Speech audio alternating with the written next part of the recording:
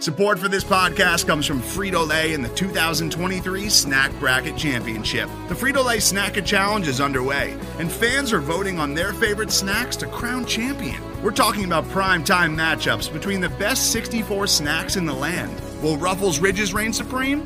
Can Doritos defend their dynasty? Or will Smart Food use their smarts for a surprise upset? Only you can decide. Get in on all the action for a chance to win up to $1,000 or a year's worth of snacks. Let your snacks be heard. Just go to fritolaysnacket.sbnation.com to vote and enter for a chance to win. No purchase necessary. Sweepstakes ends April 3rd, 2023. Void where prohibited. Year's worth of snacks awarded in the form of 52 coupons, each good for one bag of chips. See official rules at fritolaysnacket.sbnation.com. Steps into it. Pass is caught. Diggs! Sideline! Touchdown! Unbelievable! Vikings win it!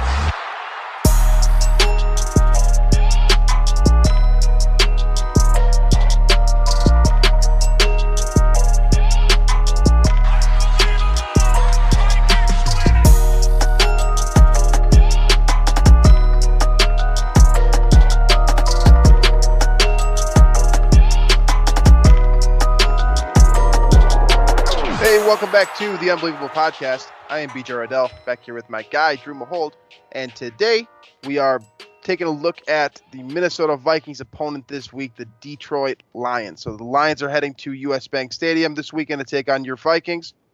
Vikings have the opportunity to do something they haven't done all season long, and that's win 2 games in a row.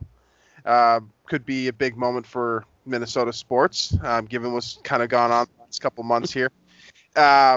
And Detroit, on the other hand, has a bit of an issue here that kind of makes this a difficult situation to break down, and that's that quarterback Matthew Stafford is now in COVID-19 protocol. So we are under the impression that honestly we're not under any impression because but we will work kind of describe the differences, and obviously it's pretty clear that. Matthew Stafford, the step down to Chase Daniel is pretty significant, but we'll take a look at both of those teams and, kind of how they operate with or without Matthew Stafford against your Minnesota Vikings. And then, of course, we'll do our picks for the day. So that's the game plan. So let's hop right into it. Let's talk a little bit about that quarterback situation, because while I think that Chase Daniel is probably one of the better backups in the NFL, at least based off of his history, especially his history against the Vikings, recent history at that. It's never good to lose your starting quarterback, and it's definitely never good to lose a starting quarterback as good as Matthew Stafford, and unfortunately, that just might be the reality here this weekend.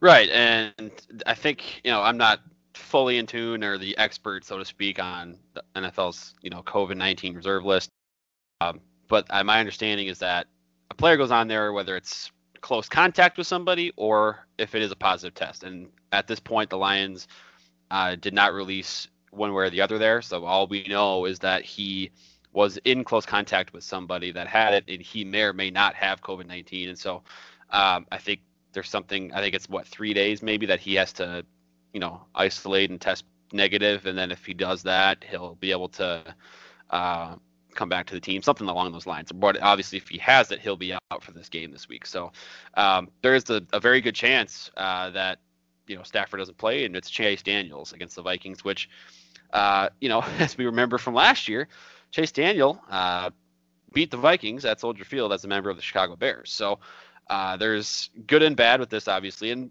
of course, we don't want Stafford to have COVID or anything like that. It's just that in terms of the Vikings on the field, stopping Chase Daniel is obviously much easier than stopping Matthew Stafford.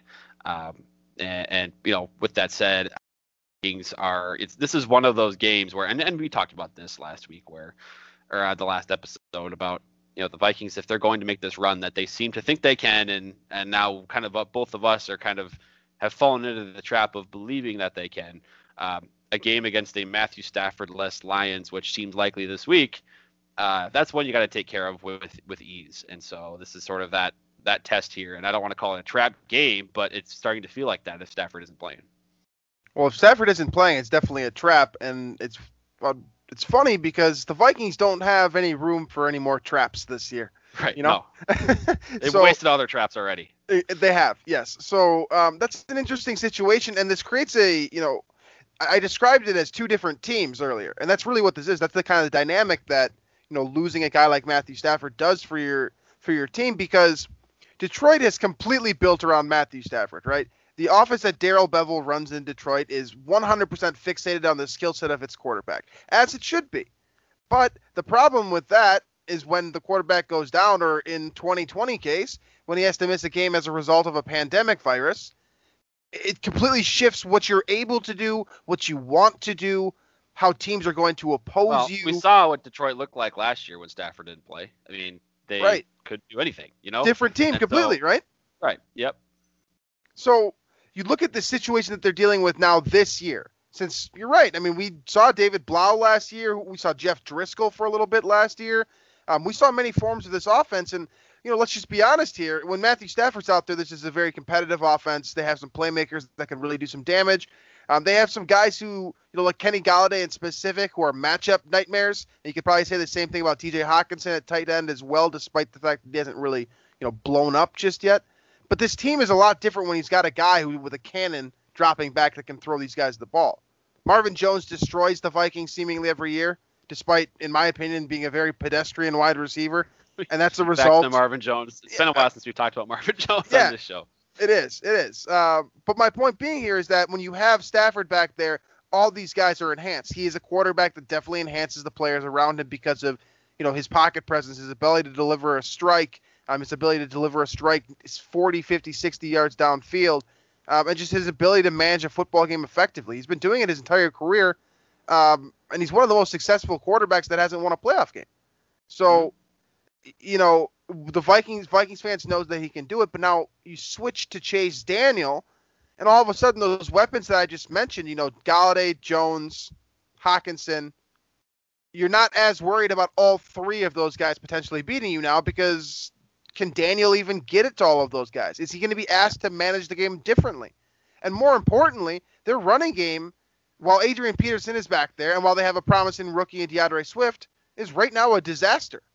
So taking Matthew Stafford out of the equation puts the Lions in the danger zone for sure, especially against a team like the Vikings, which, what do we have? Like, what do the Vikings have defensively right now? They're missing three of their cornerbacks according to the latest injury reports still. You take out a quarterback that can get downfield with effectively and efficiently, and put in a guy who is, again, Daniel's solid backup quarterback. I'm not taking anything away from him, but I'm using that adjective for a reason. He's a backup quarterback, and a very good one at that, but he's not a starter, and he can't take advantage of the Vikings' defensive deficiencies just as well as their starting quarterback potentially could, assuming Stafford's in the game on Sunday. It makes it easier to contain the Lions offense, right? I mean, Stafford has that big, whether it's Galladay, whether it's Marvin Jones, he can take the top off of defense with anybody. And he has mobility and the instincts to kind of create a play out of nothing, which I haven't watched a ton of Chase Daniel football, but I don't think he's got that quite like Stafford. There's too much to watch. So, it's right, which is there's always that joke about how much money he's made as a backup without really having any significant starts in his career. But you mentioned how depleted the Vikings defense is right now, at least in the secondary, and I think that's true. But I think if Stafford's playing the game, I'll be concerned, because I think he can take advantage of these cornerbacks quite a bit, and he is a guy that will go after, say, like Chris Boyd over and over, right? Or Harrison Hand over and over. Right. If those guys aren't showing up for the day. And so if it's Marvin Jones, I think Galladay might be hurt and might not even play this week, but I would anticipate Marvin Jones is going to be targeted quite a bit, and they're going to try to match him up on, whichever cornerback they might see struggling the most, which could be any of them at this point, because I don't really see one guy that's like, oh, I trust that cornerback to match up with Marvin Jones. I think maybe Jeff Gladney would be the number one guy right now, but either way, I think the Lions are going to go after these corners, try to get them in one-on-one as much as possible. And I think any of the Lions receivers Marvin Hall, Danny Amendola, Marvin Jones. Those guys can all win one-on-one against the Vikings corner. So it'll be up to Zimmer to kind of scheme against that, get pressure on Stafford or Daniel, and make the throws difficult, get some pressure in their face. Absolutely. And a lot of the same things that I said last week, I still really believe, right? The Vikings pass rush, despite the fact that you get the big moment from DJ Wanham and you get some nice pressure throughout that game against Aaron Rodgers, like this part of the unit is still, something you're not excited about at the moment, or not confident in at least. Going into this game, this is an offensive line that is typically, pretty beatable, right? Taylor Decker's a solid bookend. Haloti Vaitai, we've made so many jokes about throughout his career. The big B. Yeah, exactly. Frank Ragnow's a solid player. Jonah Jackson's a rookie. I mean, Tyrell Crosby, meh.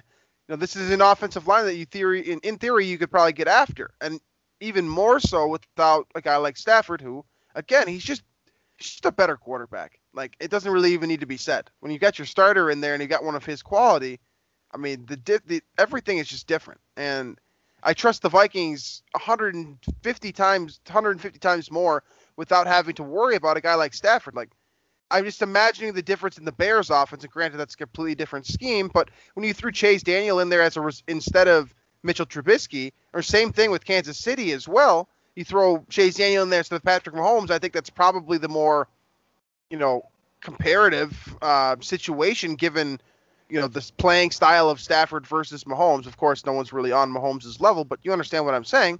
Like, the drop-off is just so significant that it's hard to imagine the Vikings not having an advantage in this situation, where if Stafford plays, it's hard to imagine finding a situation where the Vikings have any advantage against this offense. It's that big of a shift to me.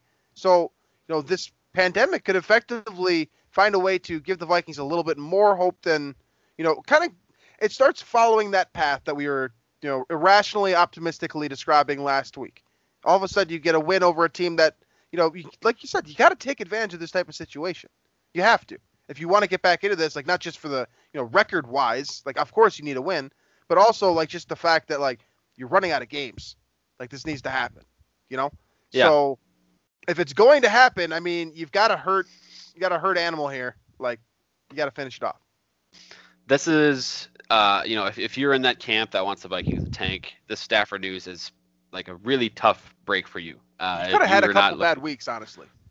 Yeah, for sure. I mean, you definitely didn't expect the Vikings to go into Lambeau and win, and then you didn't expect Stafford to come out on Wednesday of the Wednesday before they play the Vikings and with COVID. So that's I think you're right. Daniel does not have the play style that Stafford does. I think where Stafford is that home run hitter, and sometimes gets him into trouble. Like, he is prone to some of those interceptions, throwing into traffic, trying to make the big play. But I think the reward of his play style outweighs the risk. And so for every, performance like last week against the Colts, you're going to have so many others where he kind of takes over the game for you and carries the Lions over the top against a bad defense like the Vikings. So that's something to watch for sure. And I think it'll be, if Stafford plays, it's going to be a nail-biter game, I think. I think if Chase Daniel plays, the Vikings should be the better team and win, but we said that several times this year, and it has not been the case. So, of course, the starting quarterback's the most important piece, but, with that chess piece potentially unavailable, you have to look at the rest of this team. And, I kind of like to use the Belichick method when I'm looking at an opposing team and thinking, how would you beat this team, right? Like, you say, all right, which guy do I need to take away to give our team the best advantage? And that generally is just, of course, the best player. Or sometimes it's the most functional player, most versatile player, or just a guy who just creates havoc within an offense. When you look at Detroit, and you just mentioned Kenny Golladay potentially being out, I think he's the obvious one here with his size and athletic ability and, all of that. But assuming he's out as well, how many more pieces are there here that you would typically be afraid of against an average NFL defense that's playing their first and second string corners? DeAndre Swift is a good-looking rookie, but he's not, he has not broken out in the same way that even like Clyde Edwards-Helaire has this year. There's no correlation yet for this rookie running back. The touches simply aren't there. The efficiency and performance isn't there. And then you got Adrian Peterson, who's hanging on by a thread. We know how he plays. We know especially how he plays at this point in his career. He's not something that you're like you truly believe could take over a game. I don't see anyone else here that, I guess Marvin Jones has taken over the game against the Vikings a couple times. Yes, that's what I was gonna say. I mean, like for as much as I know you don't love Marvin Jones as a star player, like the guy has ripped the Vikings up a few times in the past few years. So he's the guy you got a key on then, right? Like if right Stafford's now out, that has been against Xavier Rhodes. The guy's gone now, and he did score twice last week against the Colts. Xavier Rhodes was a part of both of those plays, so like maybe that's the issue. Maybe it's just Xavier Rhodes, but I do think Marvin Jones has the ability in this game against what the Vikings are going to be rolling out there at cornerback to be a difference maker, and I would assume he'll get a lot of targets with Galladay not being in the game. All right. So a lot of kind of pieces in motion there on offense, which will of course affect the Vikings strategy. But on the defensive side of the ball for the Lions, how Kirk Cousins and the Vikings offense will attack this defense. You got an interesting situation because, 2 years ago, I would have said that Matt Patricia is one of the best defensive guys in football. I don't really believe that too much anymore. And the pieces that they have here are, they're nice. They have some nice players. But a lot of this, I feel like there's more, and it might just be narrative, but there's more focus on the guys who are returning defensively to Minnesota, Everson Griffin, and then Jaron Kearse is here as well, than there actually is on the stars on this defense. You look at this unit, and I mean, Jamie Collins is a great linebacker. He's had a great career. Justin Coleman is a guy that I will never forgive the Vikings for letting go because he's produced at a very high level for the nickel cornerback position, which is hard enough to find anywhere in the NFL. And then maybe Danny Shelton has potential, but he's not really lived up to it. But of course, across this board here, I think I'm more interested in Everson Griffin returning and him, just being mad enough to do well against the Vikings than I am any other one of these defensive players. Because this Lions defense, this isn't their strength. They've got nice pieces. They got things that you can build around. But I don't see any significant strengths on this defense that really, make me concerned based off of the way that the Vikings offense has performed recently and also the structure in which it's built and the way they try to attack defenses. Right. So the Lions defense has been beatable for a while now. And I'm just looking at these numbers right now. They are the 28th best defense in the NFL on third down, allowing 49%, basically half of their opportunities to get a stop on third down. They don't allow, or they do allow a conversion. They are like 22nd in turnovers generated. They are looking at the numbers here.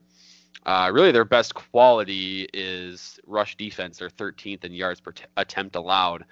But at the same time, they're like, I think the Viking strength is probably running the football, given what happened last week against Green Bay. And, against the pass, Detroit is 22nd in net yards per attempt allowed. So this is a very middling to below average defense all around the way you look at it. And you look at the roster, like you said, not a ton of these names pop out at you. Jamie Collins has been a star before. You have, first round pick Jeff Okudah. Of course, rookie cornerbacks always take some time to get assimilated into the league. Deron Harmon was kind of a big free agent signing from New England, I believe. So he's kind of a big name back there, but there's not quite the star name power that you'd want out of a defense trying to shut down an offense that, frankly, for the Vikings, as poorly as the team maybe has played, like this offense is supremely efficient this year. Is grading out well, and if you're a Pro Football Focus guy, a lot of great Pro Football Focus numbers on this Vikings. And so, I like the Vikings offense in this game. Given, or I guess not given, I'm not going to say that, but provided that Kirk can stay away from the back-breaking turnovers, the Vikings offense should roll in this game and put up a lot of kind of long scoring drives. Yeah, this definitely seems like a type of team that you can run the ball against and run the ball efficiently against, right? Not just, put up a high volume number, but consistently churning up yards the way that Dalvin Cook did last week. I think he's your Lion Tamer this week. The Vikings can get him going. Again, we saw last week how much of a difference maker the one guy can be if the guys up front are blocking efficiently, right? This will be a different football game. You're playing indoors. You're not, dealing with the elements or having to, take advantage of the elements, you might say, the same way that, you did last week, but you're also facing a defense that is equally as much as, inconsistent as Green Bay is in terms of allowing big plays or allowing chunk yardage, as, announcers love to say. But you look at a couple of the guys on this unit. I think the one that stands out, who is a smaller name, a guy that I'm not super familiar with, but is the defensive end Romeo Okwara. He's got 5 sacks so far this year. He's getting pressure at a high rate. That is one guy to keep an eye on for this defense because he has had success this year in an area where just about everyone else on this unit has not.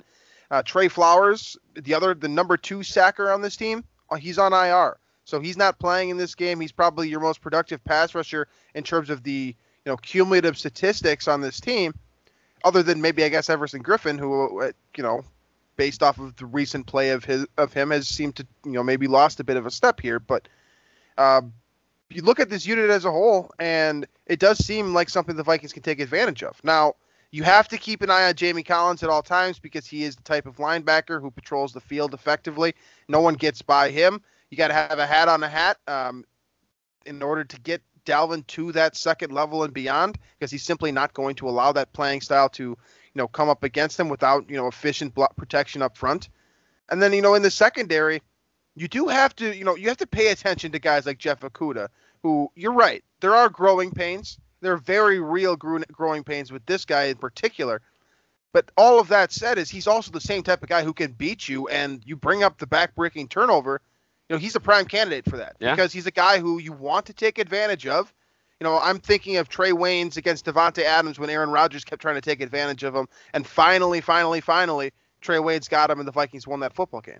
Jeff Okudah is a better version of Trey Waynes with kind of a similar profile right now where he's a rookie, so you feel like you could take advantage of him, but at the same time, the pedigree is there. And you got to be careful, especially when you're Kirk Cousins and you're prone to making that really dumb mistake and giving back a team an advantage that, let's be real, I don't see an advantage right now. But one turnover, that's all it takes. And all of a sudden, you give Detroit's defense a chance to beat you. Right, and I think that's been sort of the kryptonite for the Vikings offense this year is they're putting together, in games very easily putting together long drives that end up in 7 points. That's not the problem. It's the, and it seems like a lot of this is early in games, but the turnovers in their own territory, on the first series of the drive, right? They'll, Kirk will throw a pick, Kirk will fumble, something like that. And that's what's killing this team. Then they fall behind and then they're forced to throw. And when the defense can't get stops, that's been the formula for losing these games. And so it's avoiding those early game turnovers. That's going to be the key for the Vikings throughout the rest of the season. If they're going to actually make this run that me and you believe that, hope that they can put together here, it's going to be Kirk limiting those early game turnovers. That's been kind of the big reason for a couple of these early season losses here. So basically what it comes down to here is if Matthew Stafford doesn't play and Dalvin Cook has a similar approach to the game the way that he performed last week, the Vikings should be in a pretty good position here. They should. Yeah, in theory. So now all things considered from what we know as of this recording on Wednesday, November 4th, what's your prediction? How does this game shape up? What is this, what's the scoring differential look like? Are we in for another, potential heartbreaker situation? It feels like, in my estimation, that Detroit is another one of those teams, kind of like Minnesota this year in particular, where they play to their competition level and they give you their best effort most of the time. And then you have an outlier like last week and you sort of forget that they can play competitive with just about everyone. Or even if you don't think they can, they still seem to. Yeah, this team's all over the map. So predicting the Vikings games, it's basically useless what we're doing here. But I'm going to go ahead and with what we know, right? Stafford potentially not playing, Kenny Golladay potentially not playing. Probably your 2 most valuable players on either side of the ball, potentially not there for the Lions. I'm going to pick the Vikings, and I say that more confidently than I should be. And I think really the one thing I'm worried about is, again, the early Kirk Cousins turnovers that can kind of really disrupt the rhythm that your offense can get going on early. And if the Vikings can avoid that, this offense has been humming all season long. And so I like the Vikings to put up some big numbers in this game. Yeah. And get the win, of course. Yeah. So I'm going to take Minnesota too, but that is completely dependent on Matthew Stafford playing. if Matthew Stafford plays, I probably still take the Vikings, but I'm so much more hesitant. It's a homer pick, right? If you pick, Right. if Stafford plays, it's probably a homer pick. It kind of is. Yeah, it feels that way for sure because you know how much of a toss-up every game against Detroit is, and they've performed better than the Vikings have this year when they're at full strength. They have. They've been the better football team. So it's hard to pick Minnesota here, but at the same time, like, it's a really easy pick to make. If the backup quarterback is in, you have to feel confident that your team's going to win the football game. The Vikings are not that bad. They're not a bottom 3 team where they lose to backups too. I don't think. They're not good, but they lost to backups last year. They lost to Chase Daniel and Matt Moore last year. So I mean, that's a very fair point and something that we probably should have considered more, but here we are. We're both picking Minnesota. We're buying in on this ridiculous idea that maybe, just maybe, the Vikings could, mount a comeback here this season and put something together. The rest of this week should probably be a little bit more interesting than the Vikings game, at least from a universal standpoint. We got a couple of good ones on here that, have direct application to the playoff picture. And that starts here with Green Bay against San Francisco. Now, keeping in mind, San Francisco is on about their third player at just about 8 different positions, right? Yeah. They're still in the hunt. So the fact that Nick Mullins has the potential here to put another big blow to Green Bay's chances makes this an interesting football game, despite the fact that, San Francisco doesn't look like a professional team right now. They don't have anybody. I mean, exactly. They don't have anybody. Kittle's out for a long time. I think Nick Bosa's not playing, right? No, he's been Richard out. Sherman's not playing. No. I mean, Warner's not. Like, they have so many guys out, and I think the number 1 receiver now is Brandon Ayuk, who was about their 5th number 5 receiver at the beginning of the season. And of course, Nick Mullins is playing quarterback, which, in my opinion, isn't that different from Jimmy G. But that's a different discussion. I am going to pick Green Bay here, and I don't like it because I think, for some reason, man, Kyle Shanahan has Green Bay's number, and absolutely. I don't know if the personnel being significantly different changes that too much. But I'm going to pick Green Bay just because I think they'll respond strongly after getting embarrassed at home by Minnesota. So I'm going to pick San Francisco for the exact same reason that you just did, the fact that they got embarrassed by Minnesota. But that's why I'm taking San Francisco, because what does San Francisco do well? They run the football. And yeah, you're right. So it doesn't really at least in the recent history with Kyle Shanahan, who is running it has not really mattered, whether it's Tevin Coleman you're right. or Raheem Mostert, whoever it is. So I'm going to take San Francisco here hesitantly, because I think we all know who's going to field the better team on Sunday. But it's a matter of historical precedent. Green Bay has been terrible against San Francisco. San Francisco runs the football. I'm just going to play the odds on that. Next one here is Denver at Atlanta. Not a riveting game here, at least from an NFC North standpoint. You got an NFC South opponent that loves to collapse. Then you've got Denver, who is headed by Drew Lock still. Who do you got in this one? I got Denver. Drew Lock, he's got some. I don't know if you watched that comeback put together last week, down 24-3 in the second half. There's still a lot of growing to do there, but I think especially against a team like Atlanta that likes to find ways to lose, I think the Broncos could put something together, and they're going to be quietly 4-4 after a ton of early season injuries. So I'm going to take Denver as well. Last week, you and I were talking about Justin Herbert having his moment, right? Like finally getting that big win that he seemingly deserves based off of his play. Instead, we got the big moment for Drew Lock, and he kind of takes that interesting step forward for a second-year quarterback. So now it's kind of the what are you going to do next, buddy? And it starts with Atlanta, which is a good place to start, right? To have your kind of, your next moment. And I think he's going to take advantage of it. I mean, this team looks, like you said, they look a lot better than they did early in the season. So I'll take Denver as well. The next one here, Seattle and Buffalo.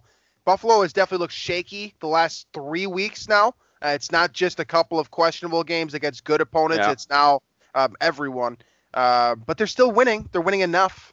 But they're playing against Seattle, who probably is fielding the MVP at the quarterback position. Russell Wilson is playing out of his mind and continued to do so last week against San Francisco. Who wins this one? I am going to pick Buffalo here. And I don't love that, but I think Josh Allen getting a defense that is as bad and giving up as many big plays as Seattle will be good for him, and I think it'll turn into a shootout. But I think Buffalo has enough of a defense to maybe put a cap on Wilson and the Seahawks at just enough to give Buffalo the edge. So I'm going to go Seattle here. I'm just going to take the favorite. Simply put, I'm going to take the team that's playing better football right now. And sometimes that's just the right move to make when, when you're trying to predict of a football game, which is, ridiculous. We do this for fun, obviously, but generally speaking, like the hot team tends to win more often than not. Very rarely do you see a team back into a position and still win that football game. Seattle's the hot team right here. I'm going to take the hot team. The next one here is a battle of two teams that are not very hot, and that's Chicago and Tennessee. Chicago, of course, coming off of that very close loss to New Orleans. They played that game, I think, a hell of a lot better than most people thought they would, but in the end result was still the same. And then you've got Tennessee, who is not playing their best football and coming off of, they're one of their worst losses in recent, probably under Mike Vrabel in terms of the pedigree of their opponent. I'm going to take Tennessee, and if you are like myself and BJ and hoping for this Vikings rebound comeback in the season, you really want Tennessee to win this game against Chicago in terms of playoff implications. I know it's very early in the season for that, but plus I think Tennessee is just a better team. I think last week's loss was more of a fluke than an actual indication of how good that team is. So I'm going to take the Titans in this one. I'm also going to take Tennessee. I don't think, I just don't think Chicago's good. I don't think so either. I just don't buy it. I'm going to need 3 more good weeks, and really it starts here. Chicago can beat Tennessee, I'll believe a little bit more. But you have so much flux at the quarterback position. When you're discussing bringing Mitchell Trubisky off the bench to save your offense, it's probably not a great situation. With what we know about Trubisky, yeah. Exactly. So I'm going to take Tennessee here, and we're going to move forward. Baltimore and Indianapolis. Indianapolis is kind of that weird team right now. Is just sort of hanging around. Phillip Rivers just guided them to a 40-point performance against Detroit last week. So, I guess that's what the Lions are coming to Minnesota with. And Baltimore, on the other hand, is not playing great. Straight up. I know they played the Steelers last week. They didn't look that good doing it, despite the fact that they did have the opportunity to win at the end of the game. But Lamar Jackson does not look like the MVP this year. If someone's not already saying it, I'll be the first one. He does not look that good this year. He's not that combination of being able to go vertical and run the football. And Indianapolis poses problems defensively. They're not at the same level as the Steelers because no one can pass rush quite like Pittsburgh right now. But Indianapolis has the tools defensively to, in theory, turn Lamar Jackson into a one-dimensional player, and that's been the secret to beating him this year. I'm going to take Baltimore here. Hesitantly, like you said, I like Indianapolis defense a lot, and I think it'll be a low-scoring game. But for all this talk about the Colts defense, the Ravens defense is also very good, and I think it could be one of those where Phillip Rivers gets very little done against the Ravens defense. So I'm taking the Ravens based on their defense, not based on their offense. Yeah, I'm going to take Baltimore as well, and I'm going to take it for that same reason. Rivers is prone to mistakes. Baltimore is prone to making quarterbacks make mistakes. I'd bet on a Marcus Peters interception this week. That's kind of where I'm at with this one. So I'll go Baltimore as well. Next one here is Carolina at Kansas City. Carolina's sliding a little bit here. Looked very solid early on. Started to think they might have something in terms of a playoff roster this year under Matt Rule. Doesn't look that way right now. Kansas City, on the other hand, just absolutely destroyed the Jets. How are we going on this one? Taking Kansas City. No further comments needed here. Yeah, I'm taking Kansas City as well. Like we said before, until further notice, Kansas City's kind of the lock. We got an NFC East barn burner here between the New York Giants and Washington football team. Both of these teams don't look good. The Giants, actually played pretty well against Tampa Bay last week. Washington didn't play last week, and, they're still Washington. So who you got in this one? Daniel Jones handed that win to Tom Brady last week with some of the mistakes he made. I'm taking Washington in this game because I think Washington defense is kind of sneaky, and they'll force Daniel Jones into some mistakes. Yeah, it's kind of hard not to predict a Daniel Jones mistake right now. That's just the way he's playing. Yeah. The quarterback he is right now. And I think it's really the quarterback he is, period. I don't know if that's going to change. So it's definitely not changing this week. So I'm going to take Washington as well. Houston and Jacksonville. So we are heading to the AFC South here between their two bottom dwellers. Gardner Minshew not playing this week. You got a 6th-round rookie with, like you mentioned earlier on the show. Last week, or excuse me, earlier this week, I should say. And you've got Houston, who is still in flux, but kind of playing more competitively under Romeo Crennel, I suppose. How's this one shake out? When was the last time a 1-6 team was a 7-point favorite on the road? That has to have been, that can't have happened recently. I'm taking Houston just because of how bad Jacksonville looks right now. Like Jacksonville was 1-0 this year after beating the Colts at home, and since then it's been ugly. And so I'm going to take the Texans. Yep, I'm going to take the Texans as well. Jacksonville has been everything all those former players said it was right after week 1. Yeah. It just took a week to like kind of acknowledge it, and now that's what they are. Yeah. This is one of the worst teams in football, and they're playing like it, so I'm going to take Houston. Battle between two teams that have recently relocated here. We got the Las Vegas Raiders and Los Angeles Chargers. Justin Herbert gets another shot at that elusive victory. Las Vegas, on the other hand, I mentioned it last week, playing a lot better than most people are giving him credit for. And they're demanding that respect. I don't know if they're going to get it because Derek Carr, I don't know if he's ever going to get the respect that he wants. But regardless, you got a matchup here between two opponents from the same division, same conference. It's an important position here. If either one of these teams want to climb back into it, who you got in this one? I'm going to pick the Chargers. I think eventually Herbert's going to get that win. He's playing too well. He's throwing the ball too well, and he, frankly, is kind of making a mockery of whatever Oregon's coaching staff did for him. He's showing out in the NFL, and we're all wrong for what we thought about him prior. But that's due to turn into a win soon. I think the Raiders will surrender that to him.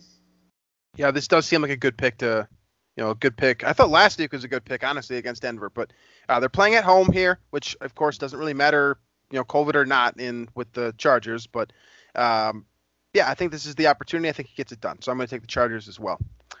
This game would typically be really fun, but no Dak Prescott. So Pitt at Dallas. Steelers are 7-0 for the first time in their history. I think we know where we're going with this one. Yeah, we're taking Pittsburgh against whoever the heck is going to be quarterback for Dallas. The next one on here, a little bit more interesting. Miami and Arizona. Arizona showed a lot of promise earlier in the season. Kind of dipped a little bit against, games that they thought they would have, particularly Carolina on my mind. And Miami on the other side is, again, supposed to be in year 2 of their tank, and yet they're still finding ways to win. Now, Tua Tagovailoa, or however the hell you pronounce that last name, that's going to be a problem for like 15 years. He didn't play particularly well in his debut. Honestly, he wasn't even good. He wasn't a factor. He wasn't bad, but it was just Miami's defense had these turnovers and then the punt return, and he wasn't even. It didn't matter who was the quarterback for the Dolphins. Right. They were winning that game anyway.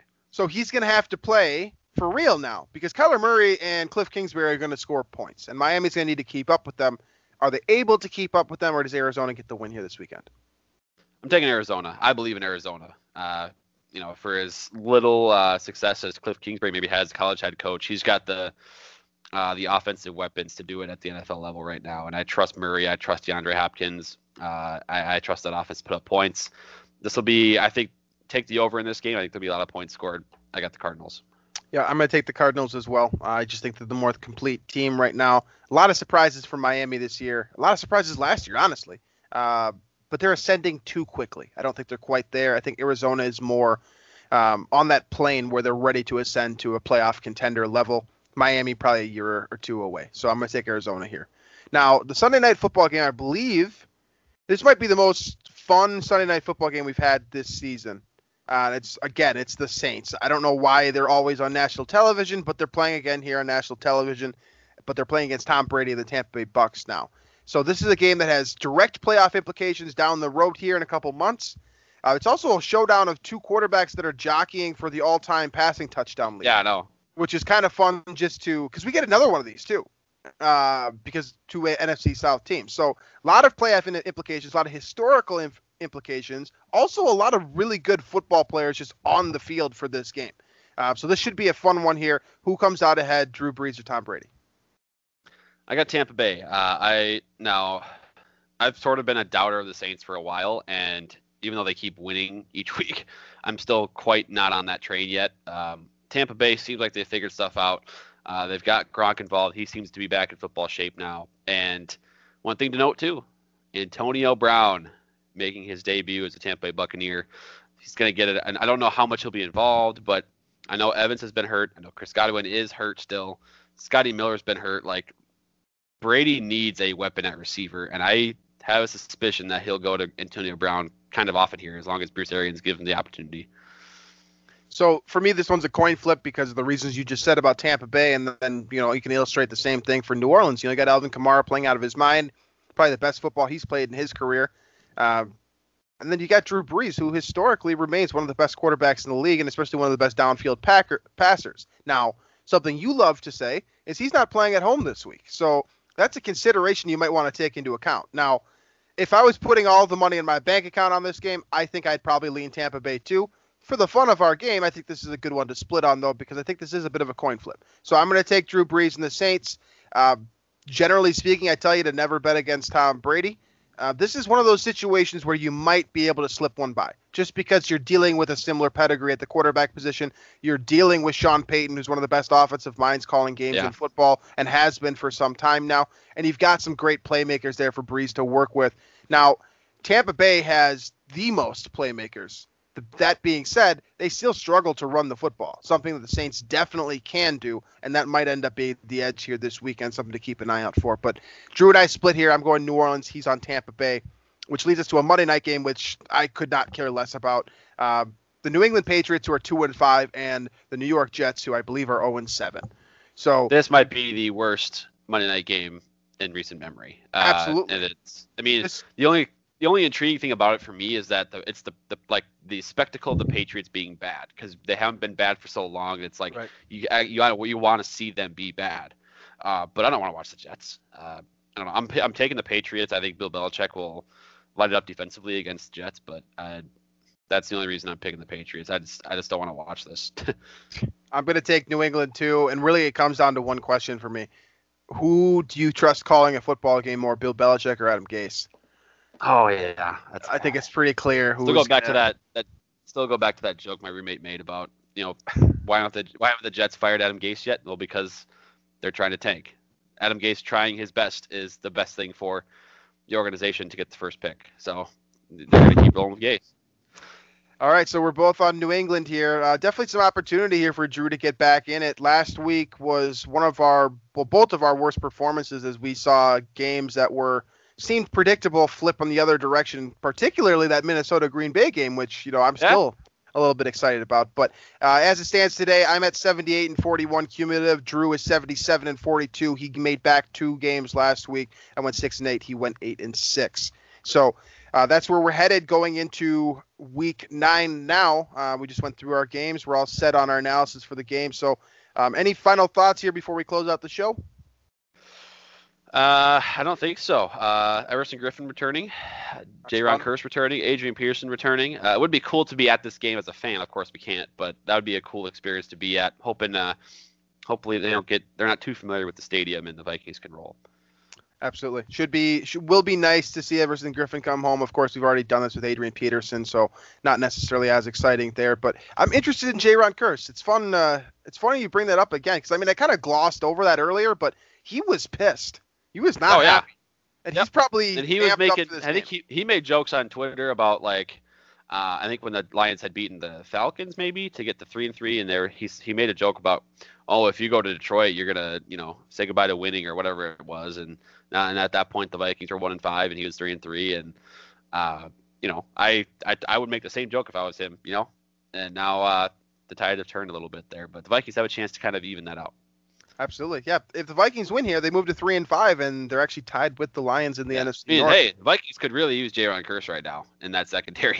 When he played a little bit of nickel, that could be nice for the Vikes right now. But alas, here we are, and still, that being said, 3 cornerbacks down, we still have the Vikings in position here to potentially get their 3rd win of the season and really creep back into it and set up that interesting Monday night matchup next week. Oh gosh, yeah. The show looks a lot differently if the Vikings win on Sunday against Detroit. So hopefully we'll be back here on Tuesday to break down a winner for you guys. And then we'll go into next week with kind of our optimism at, an irrationally high level. So thanks for joining us this week. As always, you can find us on iTunes, Stitcher, Google Play, Spotify, wherever else podcasts can be found. You can find our show on Daily Norseman as well as YouTube as well. Use those comment sections. I love reading that stuff from you guys and hearing your thoughts. That's always fun for me. And then remember to check out the rest of the Climbing the Pocket Network. There's plenty of other guys here that are producing shows on a regular basis. Give them a listen. Check out their analysis. They do a great job as well. So thank you for being here with us. Thank you for being here with us, and we will catch you next week.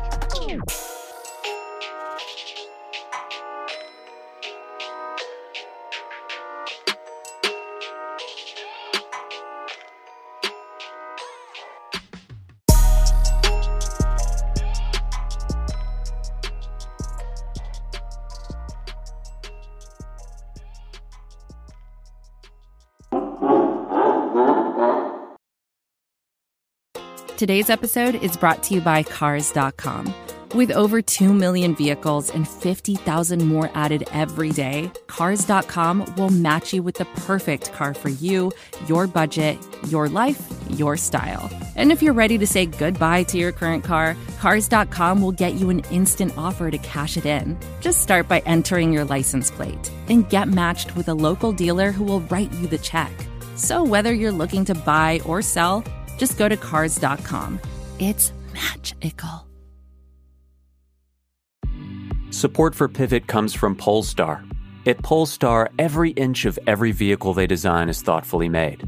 They're made to transform auto performance, accelerating from 0 to 60 in less than 4.2 seconds with fully electric all-wheel drive. They're made to elevate the driving experience with LED headlights and a panoramic glass roof. And they're made to uphold a greater responsibility to the planet, using sustainable materials and energy-saving systems. The result is a car that combines the best of today with the technology of tomorrow. Pure performance, pure design. Polestar. Design yours and book a test drive today at polestar.com.